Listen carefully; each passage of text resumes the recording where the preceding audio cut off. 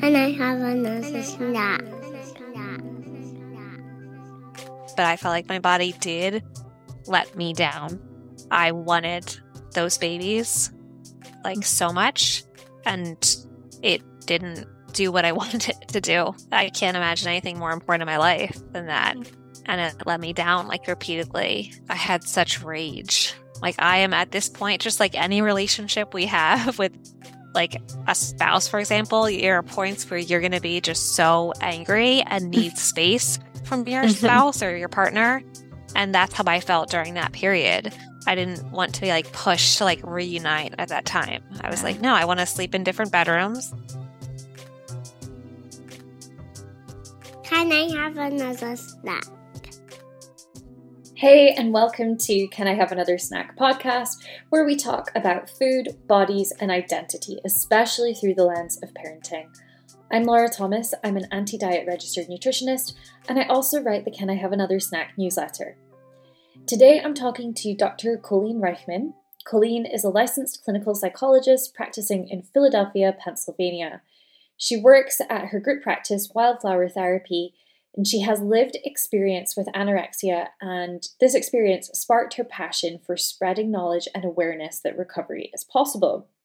She is now an eating disorder specialist and has worked at various treatment facilities, as well as authored a book, The Inside Scoop on Eating Disorder Recovery, advice from 2 therapists who have been there. She's an advocate for intersectional feminism, body liberation, and health at every size. And she is also a passionate advocate for maternal mental health and an IVF mum ×2. So in this episode, Colleen and I talk about a lot of pretty difficult themes. She discusses her journey to parenthood through IVF and through multiple miscarriages. We talk about grief, ambiguous loss, and being really angry and mad at your body and why it's important to allow all of that to be there. We talk about these topics as sensitively as we can, but if it's not for you right now, then just give this one a miss. There are loads more episodes that you can go back and listen to and just come and join us in the next episode.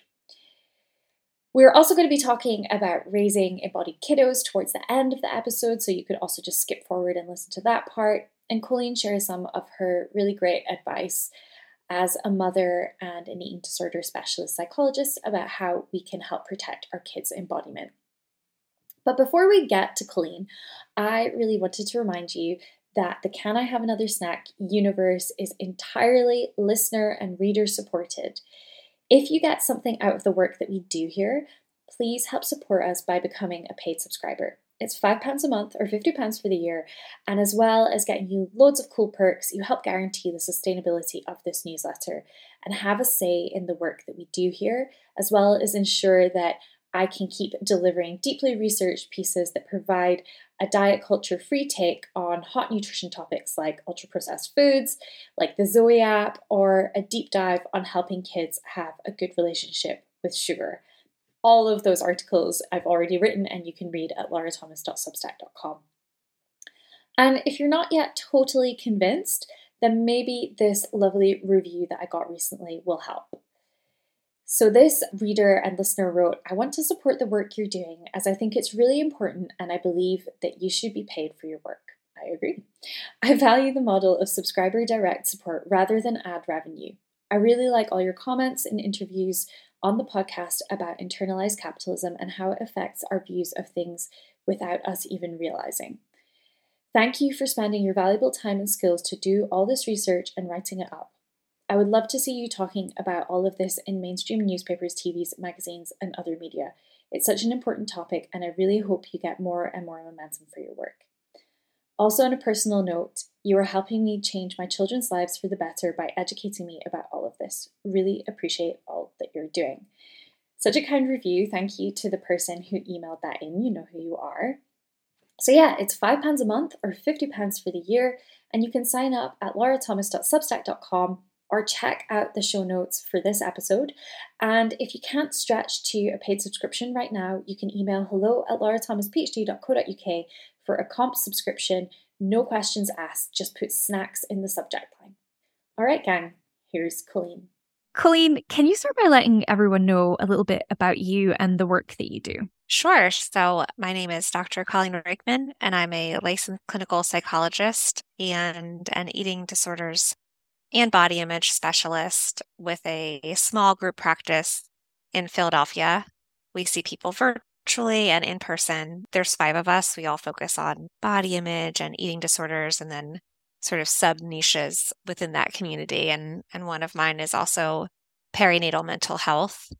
So that's me professionally. I'm also the co-author of the book, The Inside Scoop on Eating Disorder Recovery, and a speaker and a writer of other things, and then just a mom, somebody with lived experience of an eating disorder, as well as infertility and IVF. And I have 2 IVF babies, Ezra and Marigold, who live with me, and 2 like very chaotic dogs. And I live with all of them and my partner outside of Philadelphia. Wow. There's, loads of different parts of your identity, I suppose, that I'd love to dig into and talk to you about. But I'd love to start by talking about your journey to parenthood. You mentioned there that you had your babies through IVF. And I know you talk really openly about this on your social media platforms and on your Substack. And I'd love just to help orient the listeners a little bit to some of your experiences, if you could share what that journey has been like for you. For some reason, for me, the piece about having both of my babies through IVF feels really important to share. It almost just feels like a lot of my parenthood, like my identity hinges on it. Just feels so integral to who I am as a mother at this point and a parent. So I feel compelled to make it. Like I have it in bios. And even my partner at one point is like, why do you have like your professional psychologist and then also IVF mom? And I was like, I don't know. It feels like it factors so much into the whole lens that I view perinatal mental health at this point. So I was somebody who went through about 5 years of infertility. Once you launch into the process of digging into what's going on with infertility, there's like a cascade of interventions that happens, and mine was pretty standard. And looking back, I just kind of like fell into the cascade and did what everybody said to do. And I have like just different questions now about the process. Essentially, I did rounds of medicated cycles, and then IUI is kind of like the next part of the process. And we had multiple failed IUIs, which is intrauterine insemination. And then when you have enough of those, failures, the next step is IVF, which I would joke with my partner and call it the, what did I call it? What's like the team, in high school, there's like the varsity. I was like, well, I'm varsity in fertility now because I'm in that IVF process. You graduated on to the next step. Yeah, I guess you need some sort of like levity in amongst what sounds to me to be like an extraordinarily heavy process otherwise. Yeah, I think infertility, and especially I think IVF is its own specific form of trauma, but infertility is very traumatic in my opinion. And for me, there was like this specific part of it that felt traumatic, that I had this whole history of an eating disorder, like a decade long. And part of the reason I had just reasons to recover, or reasons to get into a more stable place, and having children was one of them. And so it felt like a slap in the face. Like I did all the work that I didn't want to do for many years. And I just felt like I was promised something by professionals, even though that's not true. Like it was discussed a lot in sessions. No, but I'm just sitting here reflecting on how many times I'm not sure that like leveraged that is quite the right phrase, but when people ask me about what are the long-term impacts on my health of my eating disorder, I will say fertility is one of those long-term things. Yeah, I can see how that's really a double-edged sword to say something like that, because further down the line, if that person goes through the motions of recovery and does that really excruciating work and then comes out the other side and their fertility. And we don't know if, I'm not trying to insinuate that people's infertility is necessarily related to their eating disorder or not, but I hear what you're saying is that you were promised this prize at the end of eating disorder recovery and it wasn't there for you. And that in and of itself must have been so painful. It's so painful. There was a specific instance that stuck in my mind when I was in, I think it was high school or maybe like early college, but really young. And I was sitting with a therapist who was also trying to kind of like leverage fertility, or I would say trying her best to motivate me in a way that backfired because I was just not in a place to be motivated at that point. But she asked, like, do you want to be skinny or do you want to be able to have kids one day? And I remember I remember just saying skinny, like looking at her, and it haunted me for like all those years of infertility. I had that in my mind, that like session and that exchange. And I was like, I did it. I guess I brought this on myself. And I said that, and I just like the whole thing was just very complex and painful. And it felt like, just the twisting of a knife, but also like I did it to myself, and that it was just they were like devastating years, the years of infertility. Yeah. And it sounds like so much self-blame there as well. It's no one's fault yet. I can imagine that adds another layer of sort of pressure and complexity and pain to the situation that was already really upsetting. Yeah. So how did it play out from there? What was the sort of next step, if you will, through these years of infertility? Well, once I started the IVF process, I ended up actually getting what's called ovarian hyperstimulation syndrome. So produced like a lot of eggs and then got really sick after IVF. I was actually hospitalized. I then had a lot of embryos from that, which is like such a great thing, but also was arguably like a little bit aggressive, the IVF treatment that I got. But anyway, so we went through the process of several failed frozen embryo transfers and then several transfers that ended in miscarriage, and then ended up at some point after I moved to Philadelphia, because I was doing all this while I was living in a different state, and then we moved and relocated. And I remember saying, I'll try one last transfer. And then I think I need to either pause or just stop this for right now and find another way to pursue happiness. Like this is consuming everything. I'm becoming like a husk of a person, like I'm just infertility. And so then that transfer ended up being my now 3-year-old son, Ezra. But I was so burned out by that point that when I took the pregnancy test after I had the 2-week wait and everything, I left it on the bathroom sink and went to like fold laundry because I was just so sure that it wasn't going to be positive.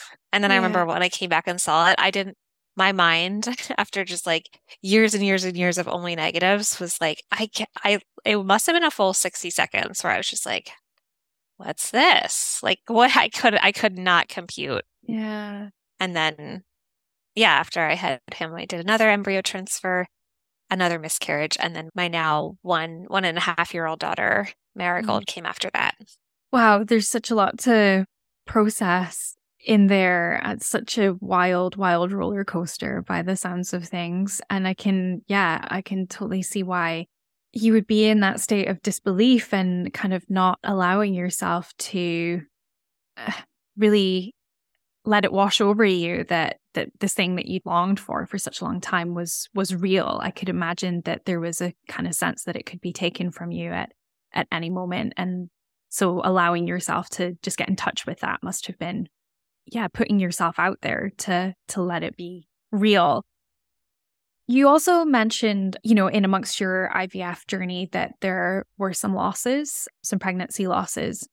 You've written really beautifully about pregnancy loss, body image, and grief, and specifically about miscarriage as a form of ambiguous loss.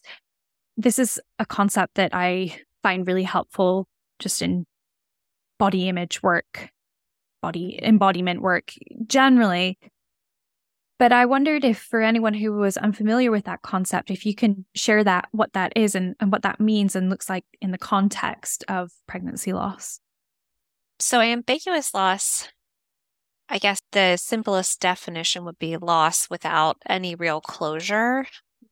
Loss where there's not that there's ever a clear-cut path, but where there's even less of a clear-cut path than normal from loss to acceptance.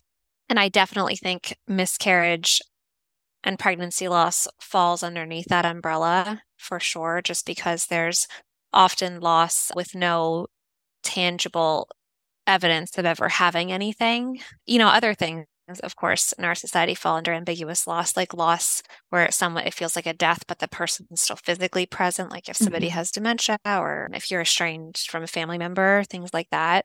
Yeah. But with miscarriage, I think the concept of ambiguous loss also really connects with the concept of disenfranchised grief, which feels so important to me in the discussion of it all. I haven't heard that term before. I would love to unpack that a little bit more. Okay, so disenfranchised grief is essentially, it's grief that's not like publicly accepted. It's grief that's not sort of socially acknowledged and interpersonally and socially mourned. So a lot of times I like to call grief, like if you lose a family member, sometimes I'll call it Tupperware grief, because people, at least at first, hopefully like show up with like Tupperware containers and dinners. And then disenfranchised grief, like that of a miscarriage, is more like oftentimes there's no big show of support. Like there are no like Tupperware dinners or people showing up.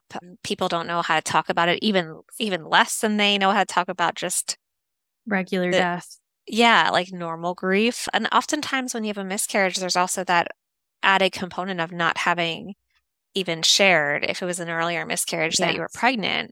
So you're going through this like life-altering, awful grieving process alone. But you haven't even shared that there's something to grieve. And it's just confusing and sad. And it's a really specific form of grief, I would say. Yeah, I think as a collective, we do so poorly with grieving. As a society, it's privatized. It needs to be neat and tidy. And for example, if somebody dies or if you have a miscarriage or, there are any of these types of life events, we rarely get time off work or leave or anything to just have the space and the time to process some of what's happened to us. So yeah, I think, what you're saying is there's a sort of additional layer to it where if it's an invisible loss or it's, I don't know, something that, intangible, I suppose, to other people, where does that grief belong? There's nowhere to put it, really. Yeah.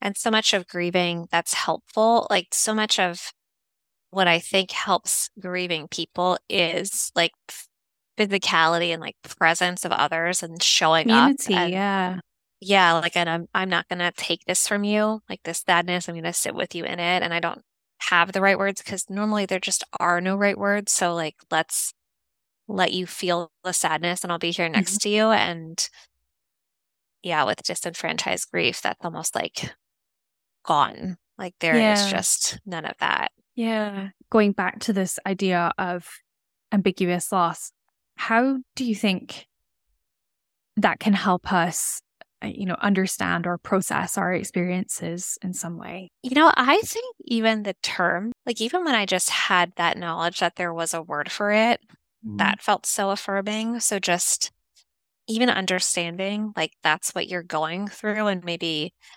letting that sort of propel you to reach out, if possible, to people who feel really safe, even just one or two.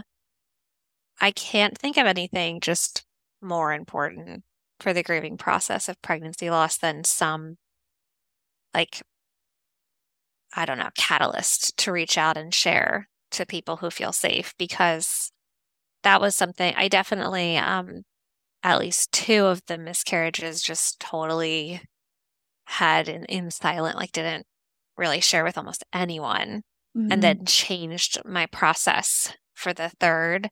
And I had, I remember it was just awful, like they always are, but like I had really beautiful showings of support from friends, like cards. And I remember one friend sent flowers and then like 2 months after sent another bouquet and was like still thinking of you. And I was really touched by that because I was like, oh, it's like not only would it be a grief that's like totally unseen, but even with normal grief, a lot of times you get like the initial show of support and then it phases out and this person just is like still here. I still love you, like I know it still hurts. And that was all because I just tried to navigate it differently and asked for help that last time. Yeah, I think what you're speaking to is this idea around grief that we have to follow a strict protocol, right? Like there's that initial period where you might be allowed to, completely fall apart at the seams, but then you are expected to, do that within the 2 to 3 days that your boss allows you off of work. And then afterwards, you have to contain your grief or at least make your grief more palatable to people.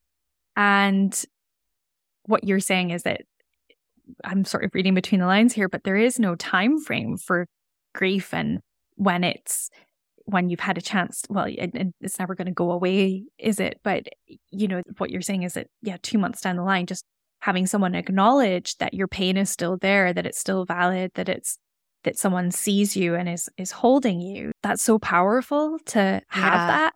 But in our society, like you have your allotted time frame for grieving. And after that, sorry, no more flowers, no more cards, no one's going to check in on you or give you time off work. I don't know why I'm so like hell-bent on the work thing. It's so real though. Like I think during one of my miscarriages, I remember there was a country that happened to grant, I think it was 3 days off to people who had pregnancy loss. Do you know what country that is? Because I remember it was like in the whirlwind as it was all happening to me. And I was so like in a haze, but also aware of like, that's awesome. And 3 days, like, and I can't believe we don't even have, there's no 3 days here, that's for sure. But also like, yay, that's really nice that's being acknowledged, but 3 days is nothing. Like and I don't know, it was just, but the work thing, so it's so real that it's just incredibly difficult to show up to things like work when you're like in the haze of grief. Well, and I think it speaks to how much society under capitalism dehumanizes our experiences, and we are given our allotted time to grieve and then or not, as in the case of the US. And then you're expected to get back to work and be productive. And if your grief spills over into your work, then, you're going to someone's going to say something about that. I don't know which country it is. I know that they've had conversations about it here in the UK about having some sort of leave for pregnancy loss and other kinds of losses, but nothing that I know of that is formal at this point. But also, again, like really a few days off work is probably not going to cut it for most people. And, alternatively, some people might actually find it really helpful to be at work and be around people and kind of taking their mind off of it. So there's no one right way to mourn or to grieve. Yeah, so true.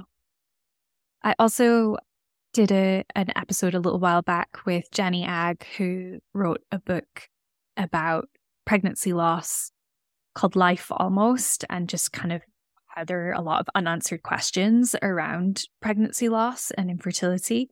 And I'm going to link to that in the show notes for people who haven't heard that, because I think that's also a really helpful resource if this is a conversation that you need to have more of in your life right now. I also wanted to talk to you a little bit about, I guess you called it body loathing. You talked about this sense of really loathing your body that you had in relation to miscarriage. And if it's okay with you, I'm going to read out something that you wrote as part of a Substack post, and I will link to that as well. And you wrote, "The only thing that makes sense, to me at least, is to allow all of these emotions and thoughts to wash over you. Yes, this includes intense body loathing. Don't try to fight it or even shake free from it, at least at first. Honor that these feelings are because this loss, the loss that many others won't even know about, is real. It's real and it's excruciating and it's evidence of love. And sometimes when grief is this big and things hurt this badly, we need a place to funnel the pain. If body loathing is the place for you in this moment, that's okay. That has to be okay. Can you speak to why this idea of allowing body loathing is so crucial? Because I think it's so counter to the narrative that we are told, whether that's about body image in relation to like weight and shape concerns, or, where we're told like, that you have to come up with like positives that you like about your body, or even in the context of pregnancy related body changes, pregnancy loss, we're told like, well, your body did this amazing thing, even if you didn't give birth, that, oh, well, at least, you can get pregnant, or like, so, there's always this like positive spin put on it. Mm-hmm. And so it just felt really refreshing for me to read like, no, you're allowed to hate your body and you're allowed to just be really angry with it, and feel let down by it and feel betrayed by it. So yeah, I just wondered if, from a therapist's perspective, if you could explain why that is so powerful and crucial.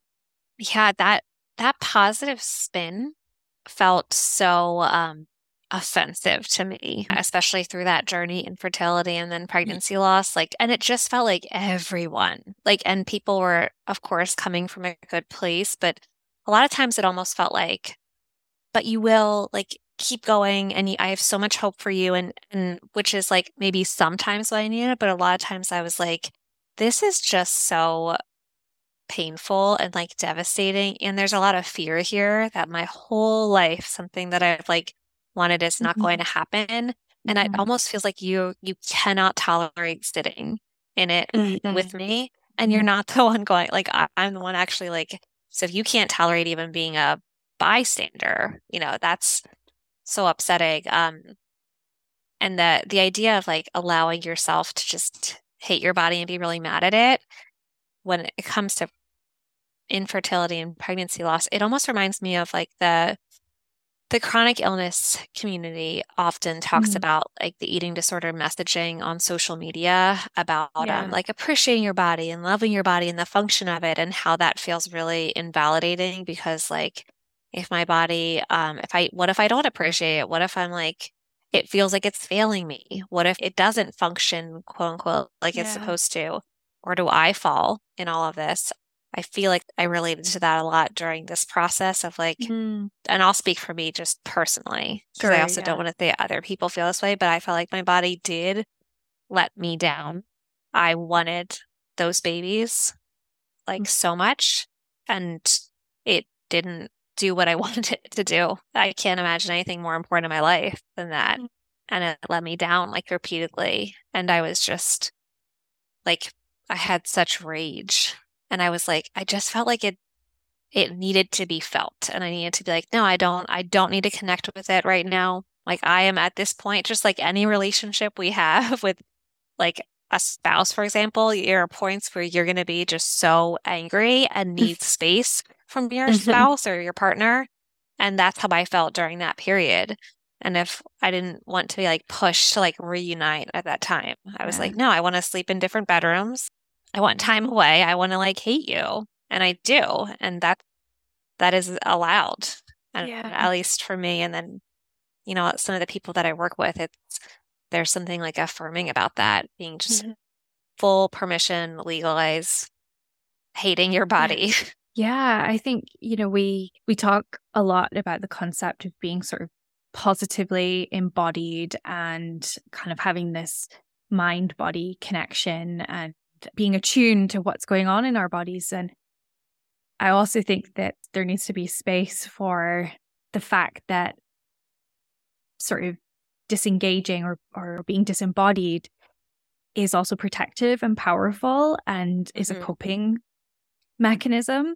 And okay, maybe it's not sustainable forever, but there are times where you just need to be able to check out and just disengage. And it sounds like that was part of your process, at least, and it might be a helpful thing for other people to hold on to, especially in the face of like messaging around appreciate your body and think about what it can do and so on. Like I can totally see how that reads really badly when you're in like that. Also, I do think some people might find that helpful for pregnancy too, so that it's helpful maybe in pregnancy loss, but also pregnancy can really just be an awful time for like to live in your body for some of us. So that was another time in my life, which is interesting because there's so much devastation about the losses, but both pregnancies that were like completed, I white knuckled it is the best terminology I can use. I just like got through, and they were just really hard experiences, probably the hardest physical experiences I've ever had in my life, like far beyond, more challenging and uncomfortable than when I was in like the depths of the eating disorder. I felt like it was helpful. And I know I've heard other people say this too, to like be allowed, which is an interesting dichotomy because I was so grateful. Like I wanted that was like everything in my life had led up to that moment, and I wanted those babies so much. And so, like hated all of it. Pregnancy was just so hard in my opinion. So allowing people to really, if they need to, be really like unhappy and disengaged from their body during that time too, feels like an unpopular message, but one that I think is like kind of important. I completely agree. I think it can, I mean, I know that there are additional layers if you've experienced, pregnancy loss and gone through IVF, because, all of that trauma is stored in your body, right? And then you're adding something that is so desperately wanted. And at the same time, it can feel, I guess it can kind of be activating of everything, all of those other experiences that you've been through emotionally, as well as the physical toll that pregnancy and birth and, everything that goes on in that sort of, especially first year or 2 years afterwards. It's so much. And similarly to baby loss, pregnancy loss or baby loss, we're not given space to grieve for the grief that I think is an inherent part of pregnancy and childbirth. Being a parent in late stage capitalism, like just all of it. Because you have your kids. So Colleen, why are we still talking about it? You should be happy and just getting on with your life. That's the message that we're so often given. Oh, your body did this amazing thing. That's true. And that was a very difficult experience. Yeah.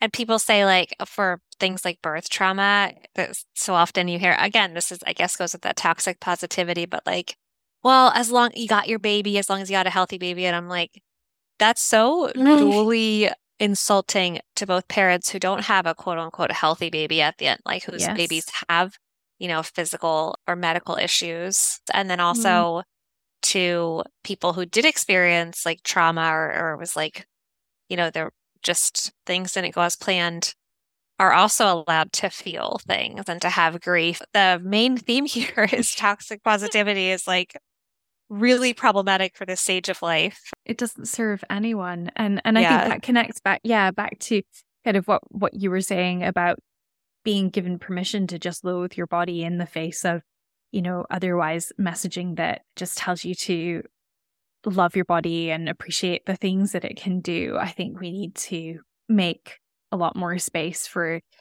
these tensions, these complicated feelings. So not to be like, well, you have your babies now, but also I did want to talk to you a little bit about parenting from the perspective that, you are someone with lived experience of an eating disorder and also an eating disorder therapist raising these children. And I love the messages that you put out around, protecting their embodiment and their relationship with food. And I'd really love it if you could share, a couple of the messages that you feel are most important to pass down to your kids to, I suppose, help disrupt that intergenerational transmission of body shame and disordered eating? I think about this every day. One thing that I do want to make sure I say, because I feel really strongly that there's a lot of pressure around this generation, like our generation of moms, to break intergenerational toxicity or messaging. And I just feel really strongly that you don't have to be perfectly healed to do that. 100%. You can be like still really struggling and be breaking like those intergenerational messages. I think that's really important to know. And also, this might even be like a less popular take, but that to not put too much pressure on yourself to break like all, like maybe your role is breaking, maybe you break these ones and then over there you're still working on that, or those are like you're like just, I don't know. I think there's a lot of weird pressure now to be these like totally healed mothers. There is, and I'm so glad that you said that. I think not only is there a lot of pressure in the form of often like, you know, things that we should say or do, or these like, you know, these like scripts that you often read on social media. There's a lot of those, and some of them can be really, really helpful, some of them less so. But I've been thinking a lot about this idea of how sometimes we need to say and do a lot less. Mm-hmm. And how that's also okay.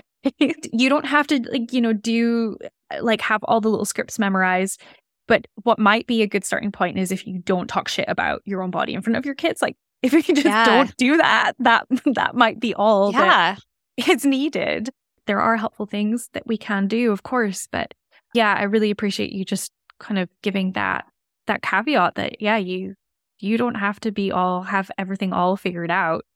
It's enough to be kind of thinking and reflecting and not saying the shit things. Yeah.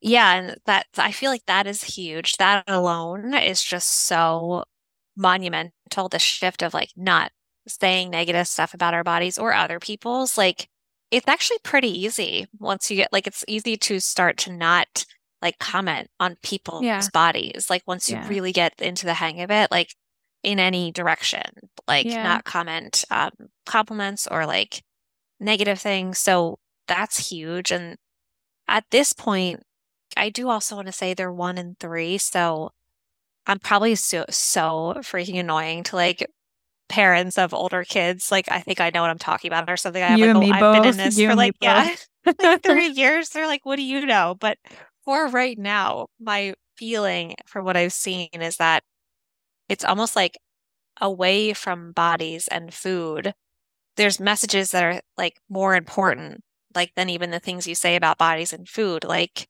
one of the ones that I feel most strongly about, and I say to them, I try to say it every day, is like, I'm so happy you're in this world. Like, I am so happy you're here. The things that you add to my life, I like can't even put into words, because I just feel like that's a really like, there's something very protective about that message. Like at least one person in this world is like, thinks like the sun rises and set. Like she is just so happy that I'm here. Like that. And that's also, I like to tell people that because I feel like it's really also easy. Like instead of being perfectly healed and the most knowledgeable about all the body positivity things, like focus on making sure they feel like you're just delight in their presence that doesn't have to do with their appearance, you know? Yeah, that idea of taking delight in the fact that they're there and they're in your life, and you know they're gonna absorb that energy, as it were. I love that. And also, I was just gonna make the caveat that I'm also sometimes displeased to see my child, and that's also okay if you have those. So especially at like 6 o'clock in the morning when I'm like, you're supposed to still be asleep. Yeah. So yeah, I didn't want that to sound like an imperative. I think there was this research, I could be wrong, but I thought there was like research that you just have to do it for like 5 or 10 minutes a day. Be like, you like, and that can be fundamental to like self-esteem building. But I also don't know if that's true. I feel like I could have made that up, but I think so. It doesn't Don't have fact to check be all day Colleen. long. Yeah, just trust me.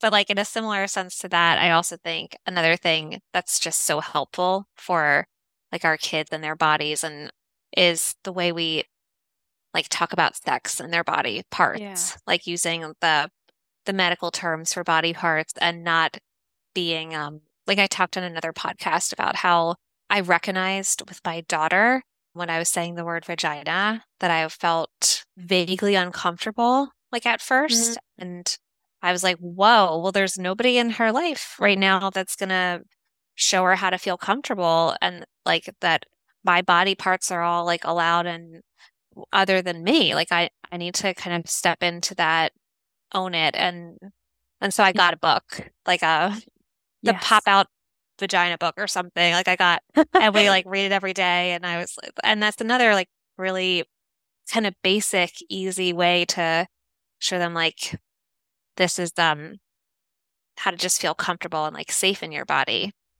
I love that. I'm going to get the link to that book and put it in the show notes or anyone else who's kind of, yeah, because I mean, I think our generation, we were like given all of these kind of like cutesy code words for labia and vagina. And of course it feels uncomfortable because the first time that we're really having to use those words in and teach other people about those words. So of course it would feel uncomfortable. I love that you're normalizing that. And yeah, there's tons of really cool books and resources that you can use to normalize that.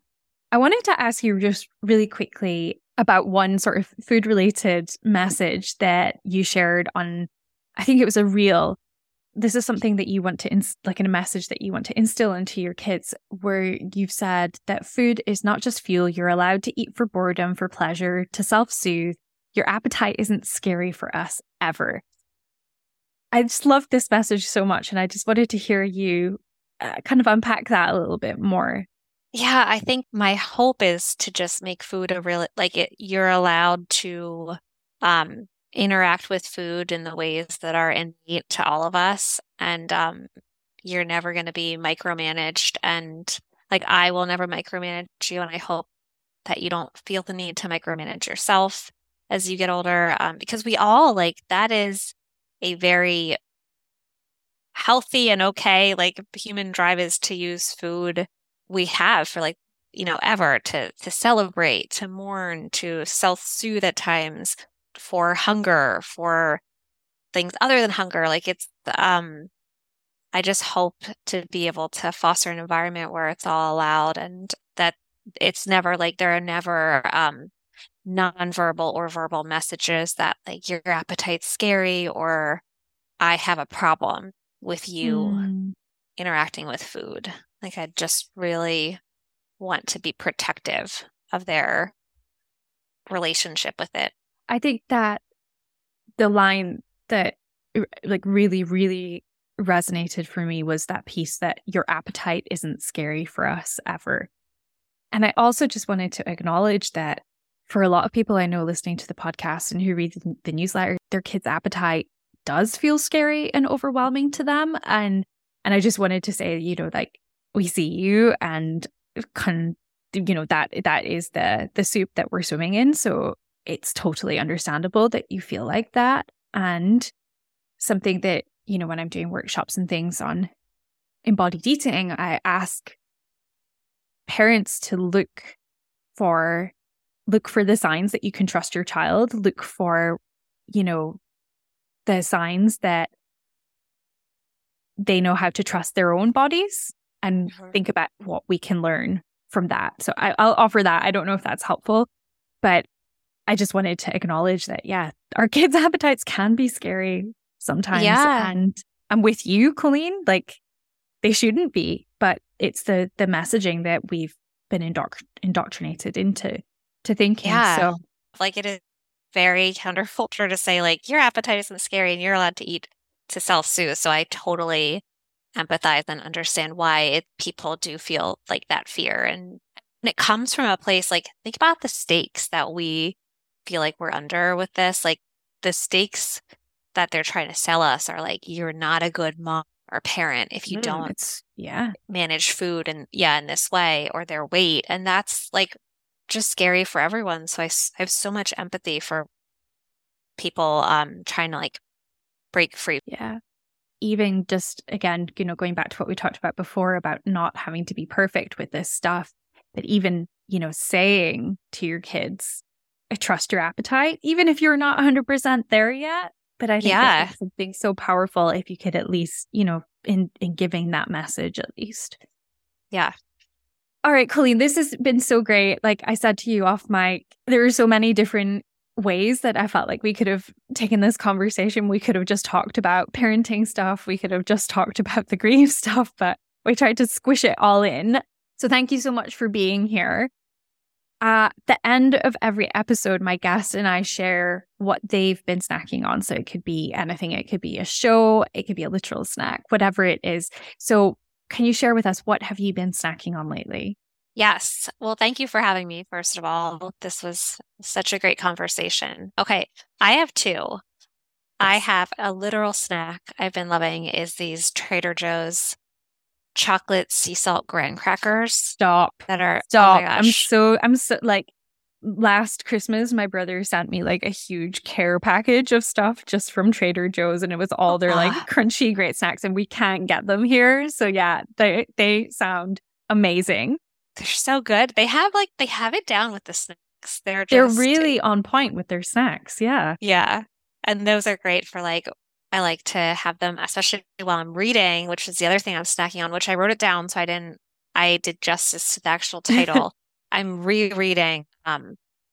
It's called Like a Mother, A Feminist Journey Through. Oh, it's Angela Garbs, right? Yes. Oh, I haven't read that, but I've read her follow-up book, which is Essential Labor. I don't know if you've read that. Oh, so good. Yeah, I've read that one. I really like both of them.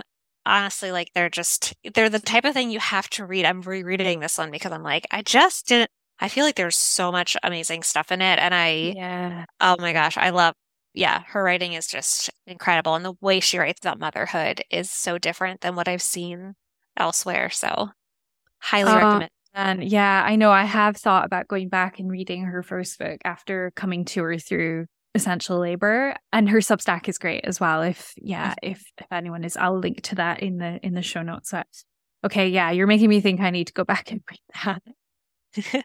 So my snack is a literal snack this time. So there is another Substack newsletter called Vittles that probably everyone is sick of hearing me talk about because I link to them like every week in our like weekly community threads. Ruby Tando is one of the writers for Vittles, and she did this like deep dive into London ice cream culture and all the different kind of ice creams from that are not just like gelato and ice cream and like the things that you hear a lot about. And she tried like, I don't know, something like 350 different kinds of ice cream all across London.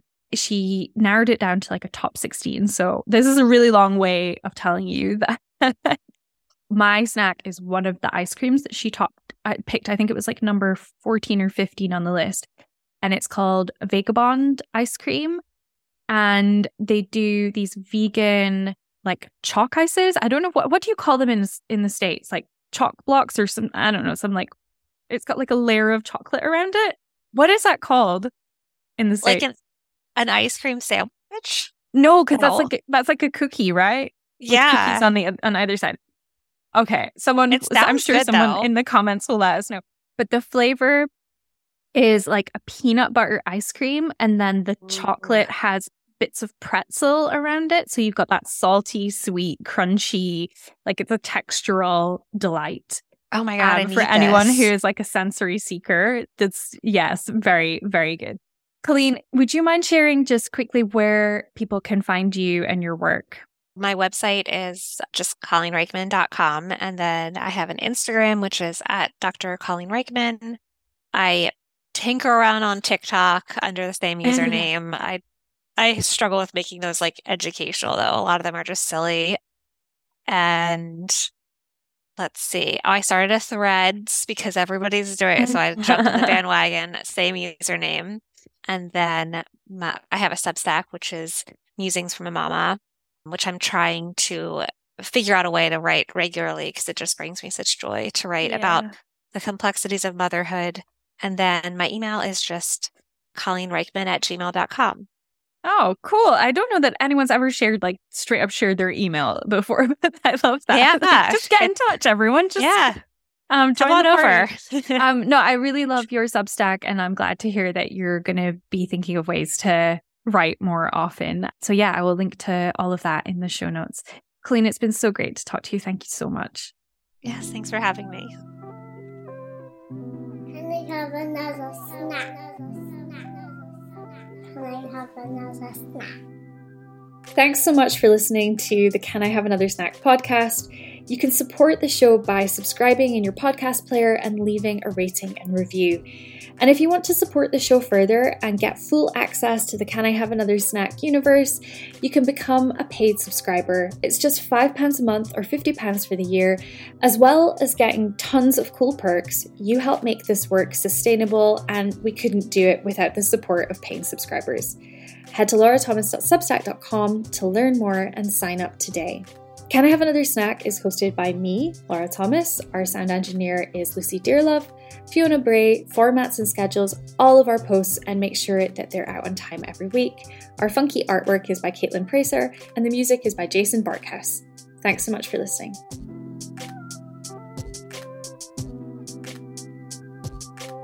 Can I have another snack?